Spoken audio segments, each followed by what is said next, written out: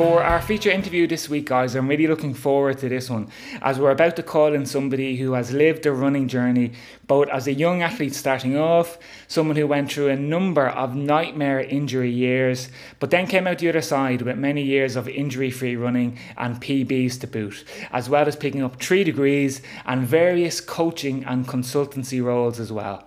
Author of the new book released on June 28, Running from Injury, let's dial in Peter Francis. Peter Francis, you're very welcome to the Trail Running Ireland podcast. Peter, how are you doing? Very well, Owen. It's good to be here. No, it's a pleasure, Peter. And I know it's an exciting time for you this week because you're just about to release what looks like a fascinating book, Running from Injury, something that we all want to know how to avoid the dreaded injuries. Yeah, absolutely. And I suppose that the book is split into 2 parts. And the first half is to tell you, as plainly as I can, where we're going wrong as runners and getting the injuries. And the second section then is very much focused on solutions, what we can do to avoid it. And of course, Peter, you're coming at it from both angles, that you're a lecturer in sport and health science in IT Carlow, but you've also been a keen runner for a long, long time. And maybe just to start off the interview today, you could tell us about your own journey. I know you started at a young age, I think, and you had a talent there. You were running very fast, but you had your injuries as well, and that's maybe where the interest came in this specific area. Oh, completely. The book is a product of trying to solve a personal problem. I started running when I was 15, 16 years of age, and really enjoyed it. Really took to it. And I found the more I trained, the better I got. And that motivated my desire to go and study sports science at UL. But unfortunately, by the time I reached UL, even after leaving cert, I was so injury prone that I couldn't achieve any sort of consistency and improve from my teenage years. So the result of that was kind of a series of comebacks over the next 10 or 12 years that essentially went nowhere. But I studied 3 science degrees in total. I became a coach at a very young age to kind of fill the gap initially.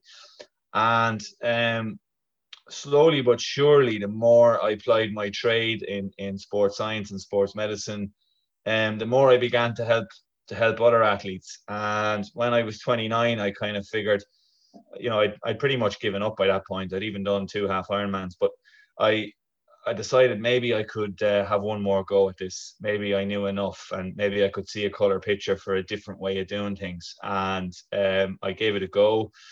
And an 8-week program turned into 3 years, and I thankfully managed to break all those personal bests of my youth. And so the book really is a mix of the athlete, the coach, the science, all kind of poured into one book, but with a big emphasis on communicating it clearly and simply so that people can actually use the information, And before we get to the magic secrets of success and avoiding injury, Peter, what do you think it was in those early years in that first decade that led to those injuries? Was it overtraining? Was it, bad biomechanics, general mistakes? What was it that led to that bad domino effect and that prevented you from reaching your targets in the first half of your running career? Look, it's very much all of the above, and I think the book tries to emphasize that I think where we're going wrong nowadays when we read articles online and so on is that we're focusing in on one thing and we need to zoom out and kind of adjust a few basic things. So in my case, firstly I was overtraining. I was up on 70 miles a week even before I turned 17. So very high volume, very little movement variability. I'm 6'4", so heavy stride mechanics, doing that kind of volume. But also it's probably a lack of knowledge in some of the early coaching structures that I was involved in, but also, there's behavioral psychology to all this stuff too, in terms of having a lot on outside of running, maybe not having the discipline to be patient and build up my running, not being aware of strength and conditioning, yoga, weight training, plyometrics, circuit training, all these other things that we need. So it was just a very, very high volume, low variability program. And of course, because that works initially and you improve, it's very hard then, you see, to let go of who you used to be. And that's part of why it took so long is in your mind, that the training you did originally brought you the personal best. But what you can't fully work out is that the training you did originally also brought you the injuries. And so a lot of the problem comes from coming back from an injury and too quickly trying to get back to who you used to be. And so you end up in this yo-yo cycle where you're going up and down between injury and comeback and injury and comeback, Yeah, well, it's interesting, Peter, that you mentioned that even though you started at a very young age, that you were still having the injury troubles. Because just from my own experience, say with my own club, what I noticed over the years was that those runners in Rathfarnham that, say, started running athletics when they were in their early teen years or even younger, they actually didn't get as injured as much as the likes of myself and some of my club mates who maybe started in their mid-20s, who had maybe football legs or rugby legs or whatever it might be. And we ended up getting injured a lot more. So I find that fascinating that even though you started early, that you still had those injury troubles. But as you said, so many things were going against you that it must have been very hard to stay healthy. Yeah. And, what's important as well is maybe even more so than when I started. You have to remember, I'm well into my 15th year, turning 16 when I start. But by the age of 17, I'm already at 70 miles a week. So the rate of change there is way too quick, you see.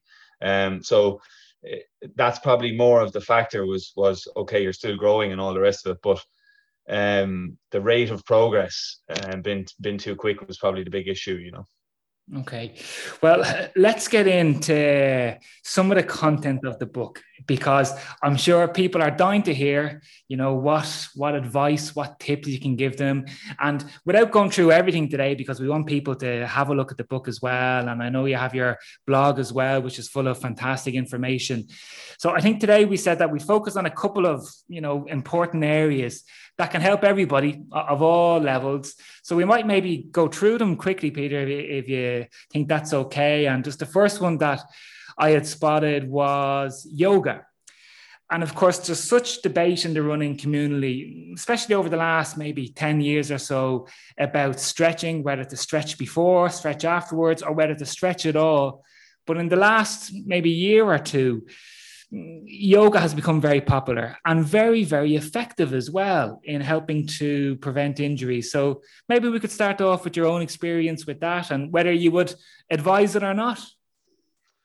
Yeah. So, one thing I do with runners a lot, if we're at a talk or a course or that, is to try as much as possible to think in concepts rather than specifics. So, I think nowadays we're a little bit trapped in a is it good or is it bad kind of mentality. And that's where that kind of reasoning comes from in terms of, will we stretch before? Will we stretch after? Will we do static? Will we do dynamic? And all of a sudden we're lost in the detail that we don't really need to be. So what I'd say, like, for example, about yoga is one of the reasons it would have worked for me is as a concept, it introduced movement variability not just into my training, but into my day. So, modern life is full of sustained postures where we're sitting in, on sofas and in cars and everything else. And other than when we're athletes, we're essentially, couch potatoes a lot of the time. So yoga was a way of relieving sustained posture, which was going to be good in daily life. It was a way of adding variability to training, which was going to be good. It's also a way of relaxing and increasing your headspace. So by kind of unwinding and kind of calming that nervous system down and relaxing, there's a chance then that you're also going to be in a calmer headspace and get a better night's sleep, for example. So it was an effective tool, but maybe not for the kind of stretching emphasize reasons that people might traditionally associate it with, but for a combination of factors, you know. Yeah, and I must admit that I found that very helpful for myself, Peter, as well. When I was stuck in my own injury rut in 2015 and 2016, I'd come off the back of a couple of years of marathon training, road running, lots of the repetitive movement that we have spoken about. And I tore my groin, my abductor, just couldn't heal it until I went to a personal trainer who just taught me some yoga exercises to change my hip mobility, to release that abductor muscle just in a different way. And again, as you said, it was probably just mentally as well, doing something different, relaxing the muscle, where the traditional physio and the traditional exercises weren't working. I was just kept on breaking down. And only when I did something different, like the yoga in that case, that it healed up. And it's a very good approach, I think, that if you're stuck in a rut, to try something different like the yoga for all those reasons. Yeah, for sure. And the next one that we were going to touch on was, and I love this one, why runners should train like sprinters. And especially for the guys that are listening to our show, Peter, that a lot of them are, running up hills every weekend, running up mountains. But no matter what pace you think you're limited to, or how fast your race might or might not be, there's so much benefit to introducing speed into your training. Well, yeah, there is, and part of that benefit is sort of replicated by what you're saying with your guys running up the hills, because when you run quickly, you use better biomechanics, and you can tell that by just looking at the Olympic 100 meters. You'll see that they all have a nice flexed hip, knee, and ankle. They're using their muscles and joints through a full range. So it's important for runners, particularly runners maybe on the flat, who spend a lot of their time just kind of plodding along. So when you run quickly, or when you run up a hill, it forces you to create that bend at the hip and the knee and the ankle, and start using your muscles to support yourself a lot more. So that's one reason that it's really good. A second reason is that, again, it introduces good old variability into training, which running is a sport low on variability, so it's important for that reason. And a third reason that it's good is psychologically, it gives you confidence in your body. And if you're previously an injury prone runner, you'll be short on confidence in your body. But one of the things that happens when you sprint is you start to realize, hey, this body actually works pretty well here. And that feeds into a confidence that you can kind of train to a good level. So again, there's lots of reasons for doing it, Yeah. And like, we're not talking doing 400-meter laps to the track straight away. Something simple like 60 to 80-meter sprints at the end of a training session, or if you are out on your trail run, to sprint 10 seconds up the hill or go as hard as you can. So we don't need to be killing ourselves, pulling our hamstring as we're sprinting around the track.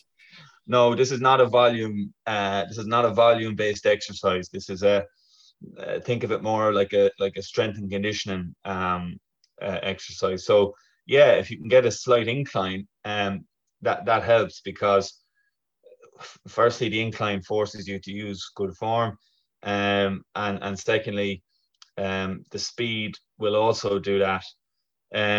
So yeah, it's. I mean, I used to have a session when I was first coming back where I would warm up a couple of miles.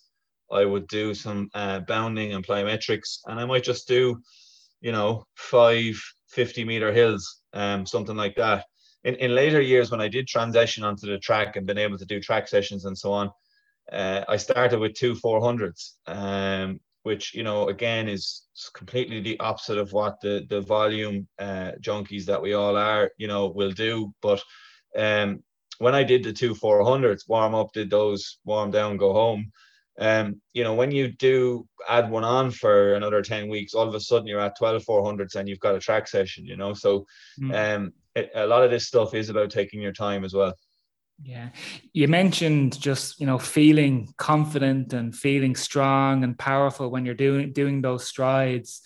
And that's another key tip that you have in the book, Peter, as well, about running to feel that we shouldn't be slaves to our watches and our Strava and Training Peaks, that you have to be confident in how your body, in what your body is telling it to do, and not to be always looking at the watch.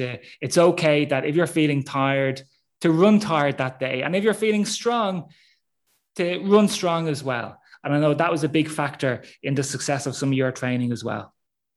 Absolutely. And I mean, the last chapter in the book is called A Little Less Information because, um, not just in running, but I think nowadays we're kind of drowning in information, whether it's about diet or footwear or whatever it is.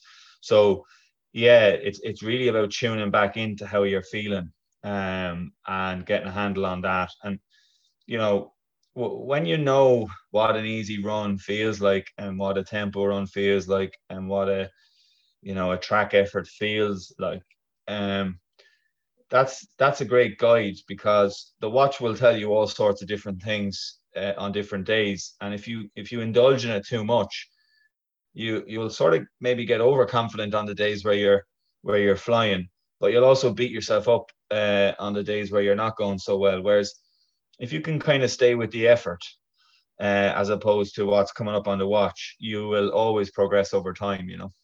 Yeah. And I wonder how many of us can actually admit that. How many days of the week do we come back from a run and actually feel refreshed and energized, which we should be for the majority of our running sessions? But I think a lot of us, we're guilty of maybe 80% of the time coming home from a run and feeling wrecked, where, that should only be for the race days and for the hard days. Yeah, for sure. Absolutely. And I think a big thing that runners are probably guilty of there in that context is running in what I call no man's land. So it's too quick to develop an aerobic base or to recover, and it's too slow to get any faster. But it is hard on the body, and I think one of the reasons it's one of the hardest zones on the body is because it's fast enough to be stressful on the body, but slow enough to apply that stress for a long time. And I think that's where a lot of injury and illness comes from, is training in that no man's land in between, where you're kind of constantly under the cosh, but never really under the cosh, and never really, building a base or recovering well. Yeah, we've spoken a lot on the podcast before with Rene Borg about using 5 different zones. And what we refer to as easy running would be zone 1 and zone 2. Is that how you would work as well? I mean, would you be a big advocate of running in those lower zones, that zone 1, zone 2? Is that how you structure your own training formats? I have to say, like, there's use in learning that stuff, in terms of I would have been fortunate to learn about a lot of those concepts early on as a sports scientist, and then I would have practiced maybe training at certain heart rates to kind of get a feel of what kind of pace am I talking about and what kind of heart rate does that correspond. Having said that, the second time around, which is the successful time around, you could say, I didn't really use any of that. Now, part of that is because of having knowledge, and kind of, I suppose, knowing what I was doing, to an extent. But another part of it is kind of coming back to this a bit less information. One of the reasons that running in the slower zones is good is it's low inflammatory. In other words, it's when you're using fat primarily as a fuel source and you're working below a certain threshold, it's less damaging. A bit like when you're lifting weights and you're sore the next day. It's kind of a bit like that. So you can tend to do more of it and recover a bit quicker, and also build your capacity to be able to tolerate the other sessions. So I'm imagining that if you're saying around zone 1, zone 2 is that kind of area, then runners are probably guilty of training a bit too much in zone 3 and 4. Yeah. Yeah, I think as you said, that's the no man's land, isn't it, in zone Yeah. three? Now there is a time for it, of course, but a very small percentage of time.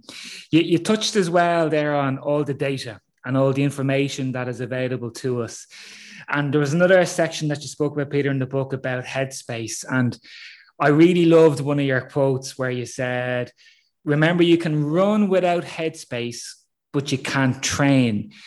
And what you were getting at there was about that if we use all of our head energy, all of our brain power to get the training done in the morning, and then we're exhausted, we'll probably end up making mistakes during the rest of the day because we don't have the brain power to concentrate on not going for that bar of chocolate or not doing something relaxing or getting too stressed too easy. So I thought that was a really great part of what you were talking about in terms of just making sure that we have enough headspace to be able to enjoy our training and not let the stresses of life affect our training too much. Yeah, I think, the second time around for me, enjoyment of the process was the king rather than the outcome. And a big part in the second time around for me was very much the learnings I got from behavioral psychology. And there's a great book, Thinking Fast and Thinking Slow by Daniel Kahneman, and another one, The Marshmallow Test, by Professor Walter Mischel. And basically, they're both describing two parts of the brain, the rational one and the more impulsive one. And they're kind of explaining that the capacity of the rational one, it's got a limited fuel tank. So, in other words, you can only concentrate on something for so long, and you can only concentrate on a certain number of things for so long before that tank becomes depleted. And when that tank is depleted, you're in reactive mode all the time. So the second time around for me, it was a case of limiting my options and kind of investing properly in it, which meant I couldn't do everything. I had to get finished work on time,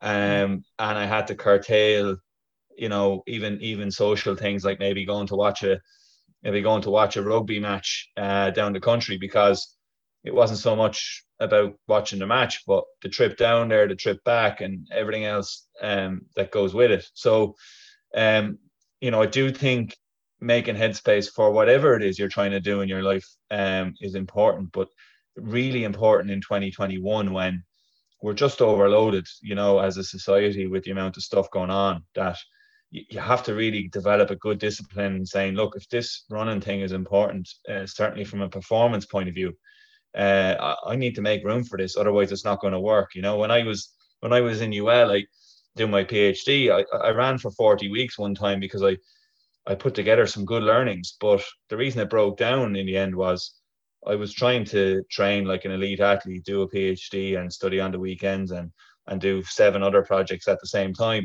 So yeah, definitely the psychological stuff is massive for developing consistency.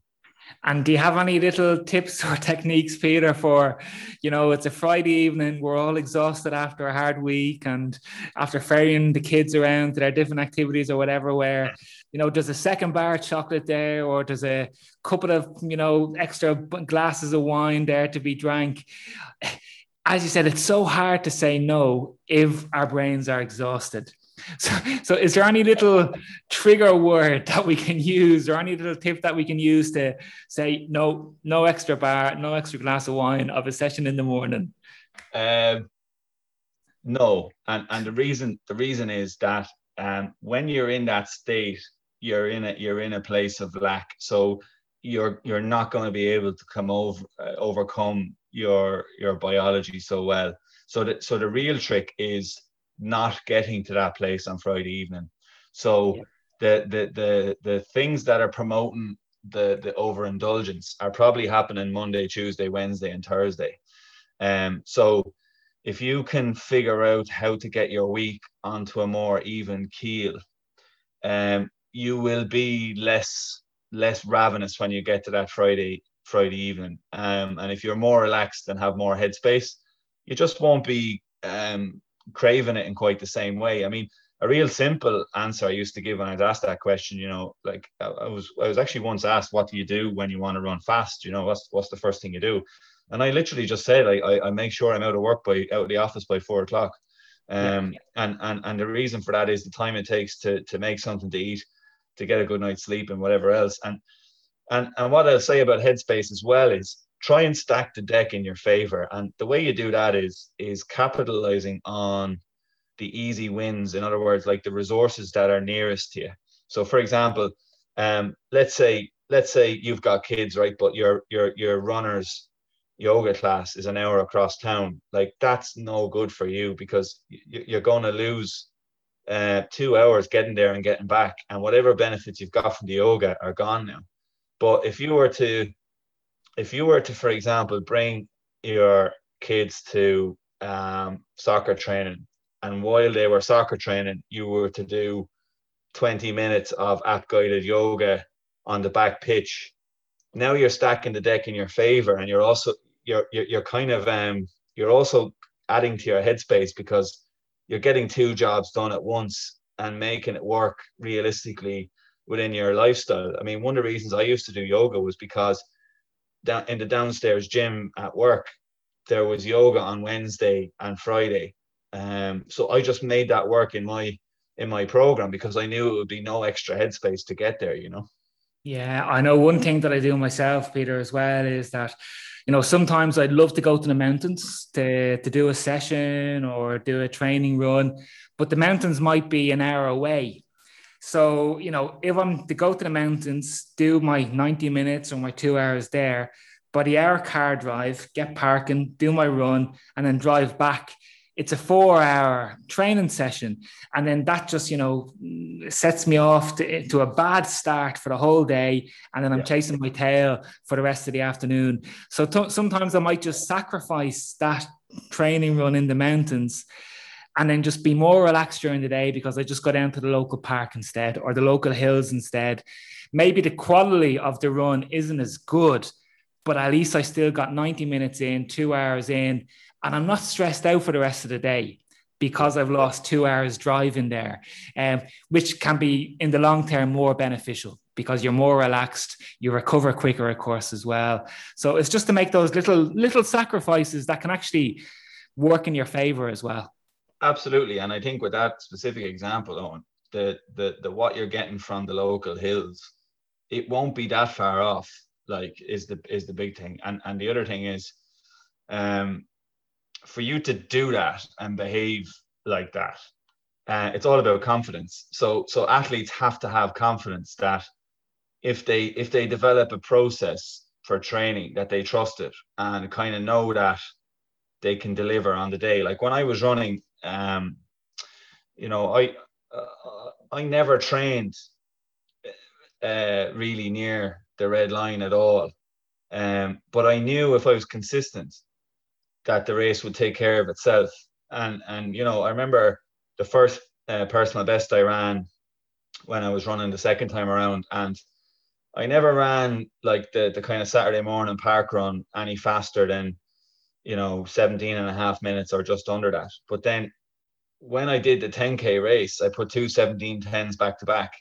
So you've got to trust yourself that if you're consistent doing things right and not stressing yourself out, that it will work out for you in the race, you know. And in that case, it's a case of, look, if I get the local hills done every week, it'll be better than getting the mountains done every third week because I'm all over the place. You know what I mean? So it's about confidence that in the process, you know.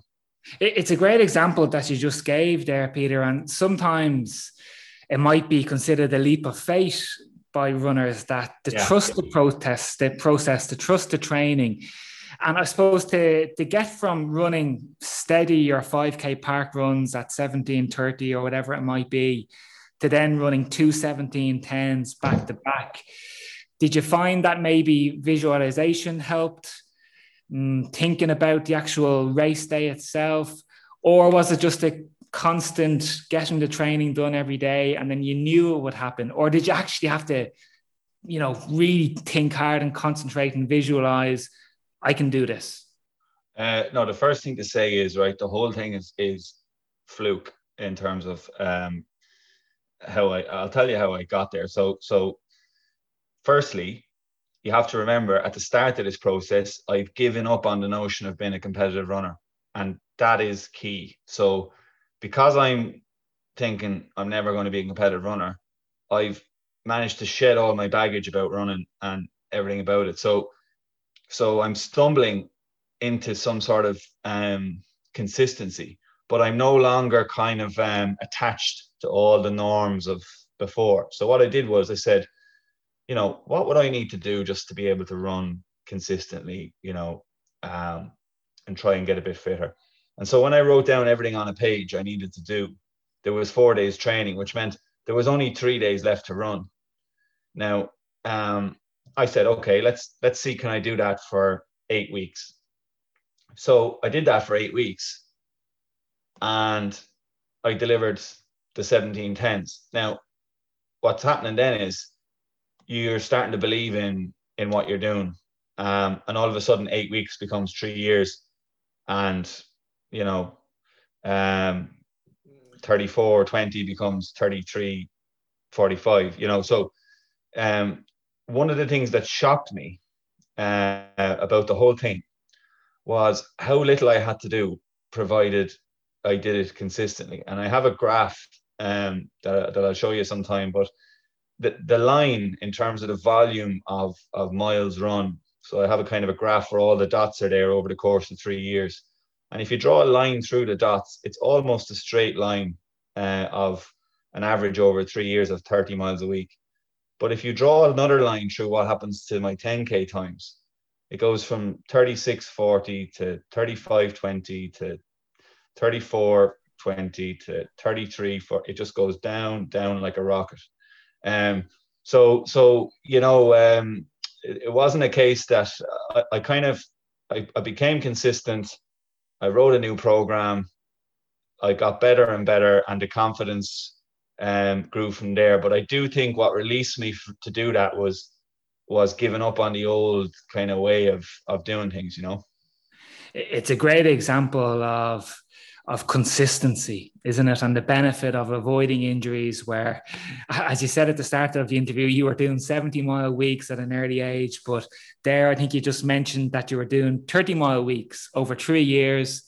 And that led to incredible performances. And that was maybe the last point that I was going to touch on from my side today, Peter, was that you have spoken before and written before about obsessing about the process, not obsessing about the result and the end goal, but about the process. And I think you've described it very well there, just to get through the day-to-day running, to get consistency, to practice race day preparation consistently, and then everything else will take care of itself. And that's it. Yeah, that's it in a nutshell. And I think when you hit on a model that's sustainable, you enjoy it more because you're not under the cosh the whole time. So you're kind of on the front foot, so to speak. And yeah, it's a lot more enjoyable that way. Now the program did go on eventually to, I would do a block of training where the average miles would be 40 weeks, and instead of running 3 days, I was running 4. And it does progress, but it progresses slowly. Yeah. Well, listen, Peter, it's been an absolutely fascinating conversation today. We could go on for another half an hour, but our time is against us. And Peter, maybe we could finish off by just letting people know where they can get the book from, where they can read some of your previous work as well, and get some of that great advice that you've been talking about today. So they can read any of the blogs I've written on peterfrancis.blog. The book is out this day next week on Amazon, so that's the 28th of June. But yeah, everything they would need is on peterfrancis.blog. Okay, super. And final question for me, Peter, what's your next goal yourself? Do you have another 10K target in front of you, or how's your own training going at the moment? Well, at the don't tell me you're injured. No.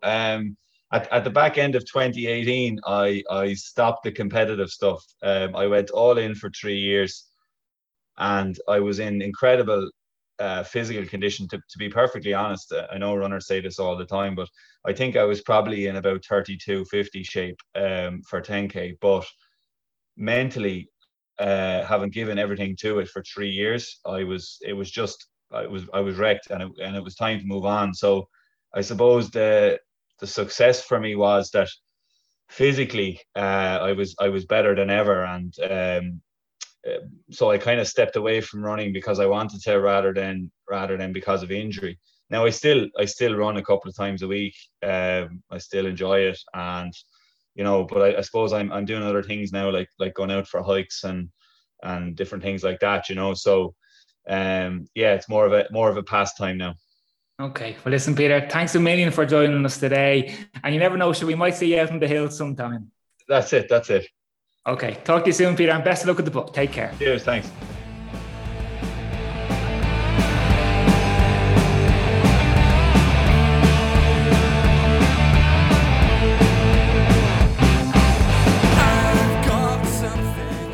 And that's a wrap for this week, everyone. Some great tips for running injury-free from both Rene and Peter today. And listen back, write the tips down, look back on them over the summertime, and just watch all those great runs you are going to do stack up. One final ask to check out our Patreon page, everyone. The pledges there every month help keep the show going. So your €3, your €6, the price of a good protein bar will help make the difference if you do get a moment to do it. Have a super week, everyone, running and training. Good luck to the Mind, Body and Mountains crew who are meeting up again on Sunday the 27th. Check out their social media for more information on that. Everybody, get your running gear on. Let's go.